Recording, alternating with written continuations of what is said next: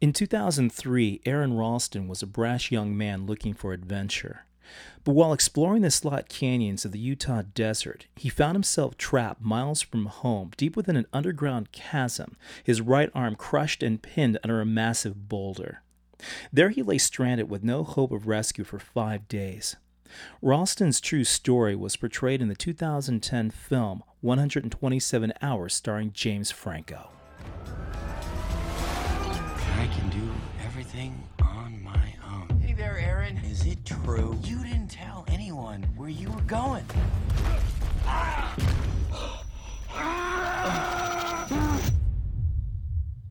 Oops.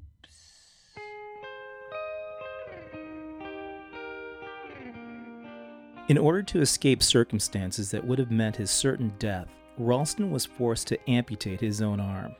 But he would go on to inspire millions through his incredible story of survival and perseverance in his best-selling book, Between a Rock and a Hard Place. Ralston was a keynote speaker at the biennial breakfast meeting of the Conservation Alliance during the 2012 Outdoor Retailer Summer Market in Salt Lake City, Utah. Immediately following his presentation, I had the opportunity to ask him a few questions about his ordeal and what inspired him to live and to tell his story. I'm James Mills, and you're listening to The Joy Trip Project.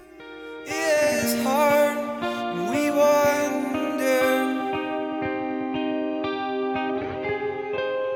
to know you all wrong. We won.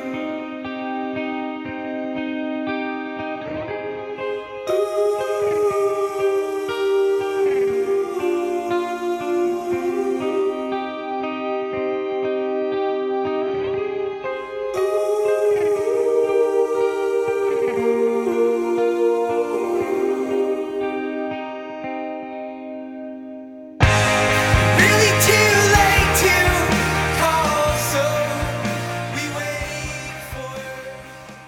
Many people have seen the film and have read the book. The film is called 127 Hours, and the book is called Between a Rock and a Hard Place, and it tells your story of a very harrowing experience in the Utah desert. I'll leave it to other people to get an idea as to what it is that story meant to them, but perhaps you can give me an idea. First of all, in the film, how accurate was James Franco's portrayal of your story? What did they get right? What did they get wrong?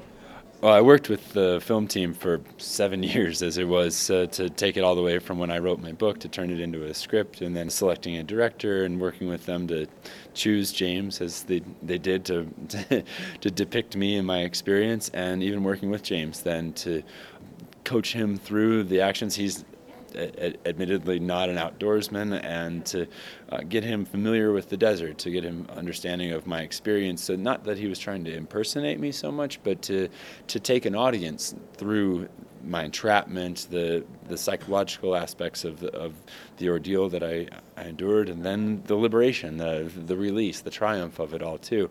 And I thought it was very accurately portrayed, both from the overarching emotional story, the themes that they highlighted about love and family, and then also, I mean, the very physical and factual aspects of it too, all wrapped up into this just extraordinary film adaptation of my experience that I think people who watch it, they know what I went through. You feel it really as you watch the film. And so I was extremely pleased with what they did, and it was at the point when I'm watching it with my sister a couple of times, and as she's seeing it for the first time, she's like elbowing me and slapping me on the knee and like, oh, that's so you, they totally nailed it, you know. So even with my family, that they saw how genuine it was.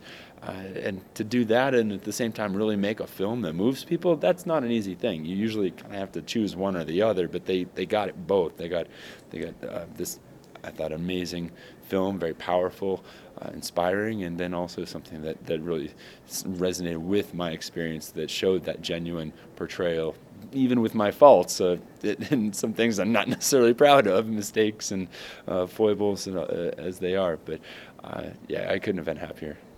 Your experience was both physically and emotionally traumatic. Can you give me an idea? Can you describe for me what was the greatest moment of despair for you?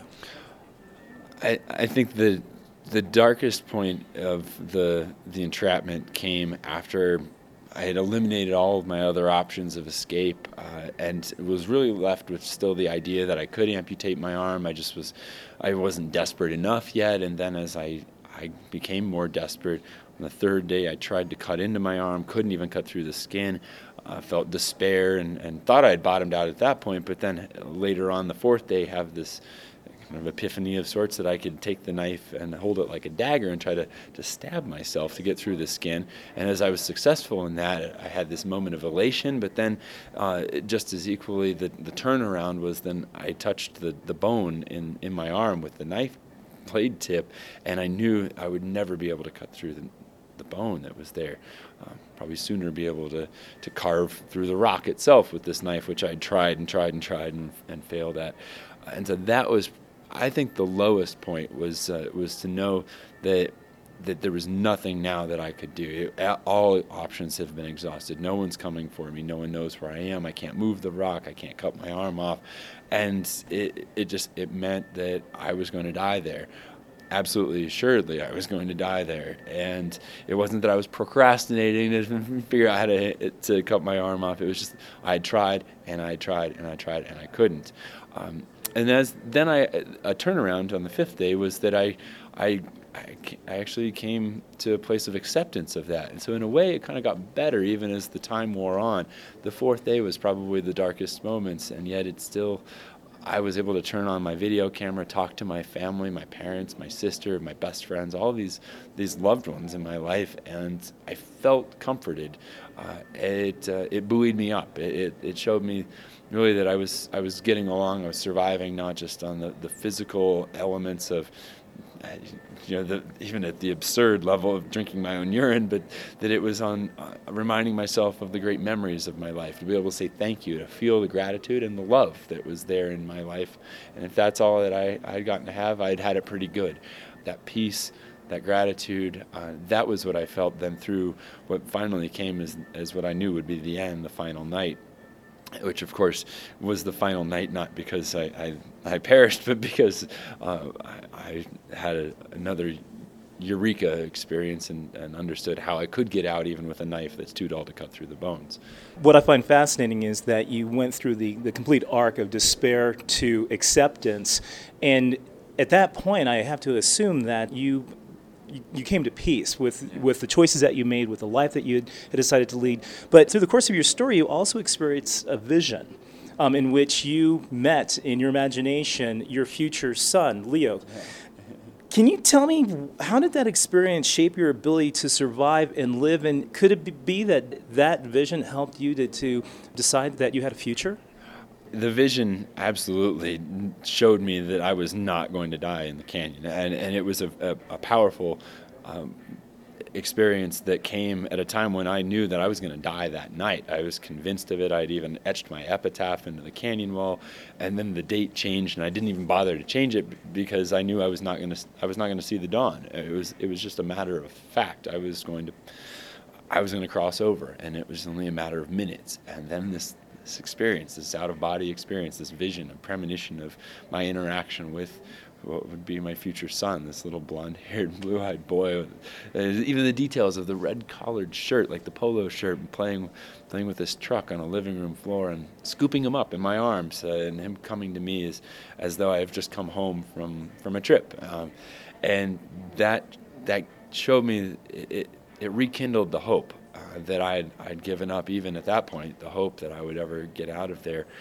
It showed me I was going to see it through in a positive way, and he gave me the courage. This little boy gave me the courage to make it through, and then as I figured out how I could get free, it was the most beautiful experience of my life to escape that place, to be free, to be liberated, and to have all of the joy and happiness and delight of my life as a possibility again. To have him in my life today, as he's 2.5, and he's such a beautiful experience that I get the honor and privilege to have him, and to be that little child from when I met him 9.5 years ago. to have him from that vision 9.5 years ago today is this experience. So I know someday we'll go out there, we'll go see the canyon, to take him to that place where I met him for the first time, and to have something that we share in kind of like a metaphysical way. But it tells me that there's so much more to this story, as even as it is, but this life in general for all of us, than really just what appears at the surface. There's some very deep energies that we occasionally tap into, kind of lifting the veil on what's underneath all of this, but it takes a lot of sometimes the extreme circumstances of life or death to get to that point where all the day-to-day gets stripped away and you get to that kind of core that's behind the mist. So yeah, that aspect of this experience is probably the most profound, and then also the most touching still. I get choked up and I know today that if I had to do it all over again, yeah, I would cut my other hand off in order to try to get back to him. Yeah. This might be a slightly more difficult question, but you're probably familiar with Christopher McCandless, the character in the Jan Krakauer book, Into the Wild. He had an experience that could be compared slightly to yours. Unfortunately, he died. And I'm curious to know if you've given any thought to how your story might have been different should you have perished. Yeah, undoubtedly different. And yet his story inspired me, even from beyond the grave. In it being shared as Krakauer's book was a story that I read in the years far before my entrapment, and it inspired me to get out there. It was among several of Jon Krakauer's other books, included Into Thin Air, and then other survival stories, adventure stories, misadventures. That, most often the best stories are the ones where something terribly wrong has happened, and that I think just as inspiring was to get me out, to leave my job. I almost idolized Chris McCandless in a way, the super tramp, like to get out and to live that life just free of the kind of societal chains, just the strictures that felt like they were confining me, and it wasn't my life. It felt like I was wearing an ill-fitted suit that just wasn't for me, and to cast that aside. And he was somebody who inspired me to do that, to leave a career and even a lifestyle behind, to live to my dream, to follow my passion. But he also was a cautionary tale. I told myself I'm going to be like him, but when I go out, I'll be better prepared, I'll be better trained, I'll have better gear and equipment, and so that was my path. And yet still, none of that is a guarantee. It's not. It doesn't provide a cloak of protection around you. There's still all those thousands of micro decisions that go into every outing, and at some point, one of those might go awry, as it did. And yet, I realized I was looking for that. That my fascination with some of these stories was such that I created an experience for myself where I tested myself to find out what am I capable of, who am I, what metal is in me, and it was Chris McCandless, among others, whose stories planted that question in me in the first place. And for my experience to have ended differently, and it very easily could have in so many ways. It's just all these little things that came together to create a miracle that I did get out. But maybe my story might have still inspired others, perhaps in a slightly different way. And I know, obviously, for me and my family, it would have been much, much different. But we do make choices, even as there is a tragedy that might result in a loved one's passing, that we make choices about what are we going to do with that. And for some families, as they lose loved ones, that then they go on to help others, to be there, to enrich the lives of others, as that's part of our purpose. And we find it, no matter what circumstance, delivers us some opportunity, even if it comes in the form of a tragedy. But we choose then to make it into something that might be a blessing. So now moving forward, you're working now to help raise awareness for the preservation of wilderness. How is your story inspiring people to get outside and preserve wild places? Or could it be that your cautionary tale might actually be discouraging people from being outside? Well, I have heard from a few folks that they're like, I heard your story and I'm never leaving the house again. But just and far more who've told me that they were never that interested in the outdoors and who decided that they wanted to climb a mountain. But regardless, that there's some inspiration. People have written to me letters that said that it inspired them to plant a garden. Even folks who, not activity oriented at all, but who were in the midst of depression and who said that my story helped them get through as in self-intervention in their own mind, to show them that there's something worth living for, to set aside even plans for suicide, and to embrace the love that they have maybe for their grandchildren. Or it helps and touches people in innumerable and unfathomable ways that I never could have imagined any of that. It's something that's given a gift to me then as a gift from the wilderness, to be able to give back through conservation efforts, through trying to protect, for example, like the Greater Canyonlands region, which includes Blue John, where my entrapment took place in southern Utah. Maybe to even have that protected as a national monument, down the road to be protected as wilderness, designated forever to keep it as it is, which is still pristine, but it's under threat from energy extraction, especially oil and gas drilling, as it gets ever closer into the farther reaches of our backcountry. And it won't take much more than a few more years of inaction and the relentless just consumption of our natural resource in these pristine places, and they will be forever changed, if not gone. It's, I think, my duty to that place that has given me so much, as well as our collective responsibility to steward these lands that we're effectively borrowing in a sense from the future, and that it's our obligation to see them through into the future. We've received them from the past in their state that it's taken by and large 4 billion years for the earth to have gotten to this point, and here, and just even in a generation, we have the opportunity, as dangerous as it is, to perhaps go after every last burp of gas or drop of oil, and at the cost of, in Utah, at least 9 million acres of pristine landscape. So I see it a personal mission, almost a calling, to be a part of the processes and the advocacy to try to keep a few of these very special places as they are. And also in Colorado, where this is my home, the place where I first kind of found myself, those first adventures to get out and test myself and to connect. I think the more that we get out there, maybe as my story inspires people, maybe young people, the more that people engage the outdoors, that connect with it, they find an ownership of it, and that ownership begets stewardship and hopefully the preservation of wildlands. Yeah. Aron Ralston, thank you very much for your time. It was a pleasure talking to you. Likewise. Thank you so much for the opportunity.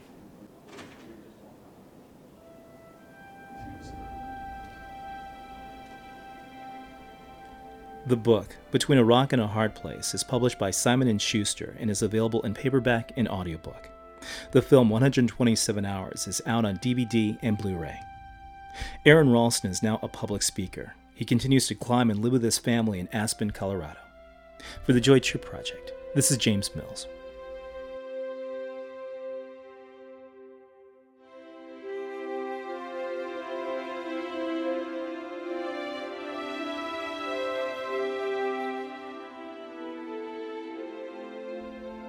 Music this week from Band of Horses and the 127 Hours movie soundtrack. The Joy Trip Project is made possible with the generous support of sponsors Patagonia, Rayovac, the New Belgium Brewing Company, and the Outdoor Retailer Summer Market. Thanks for listening.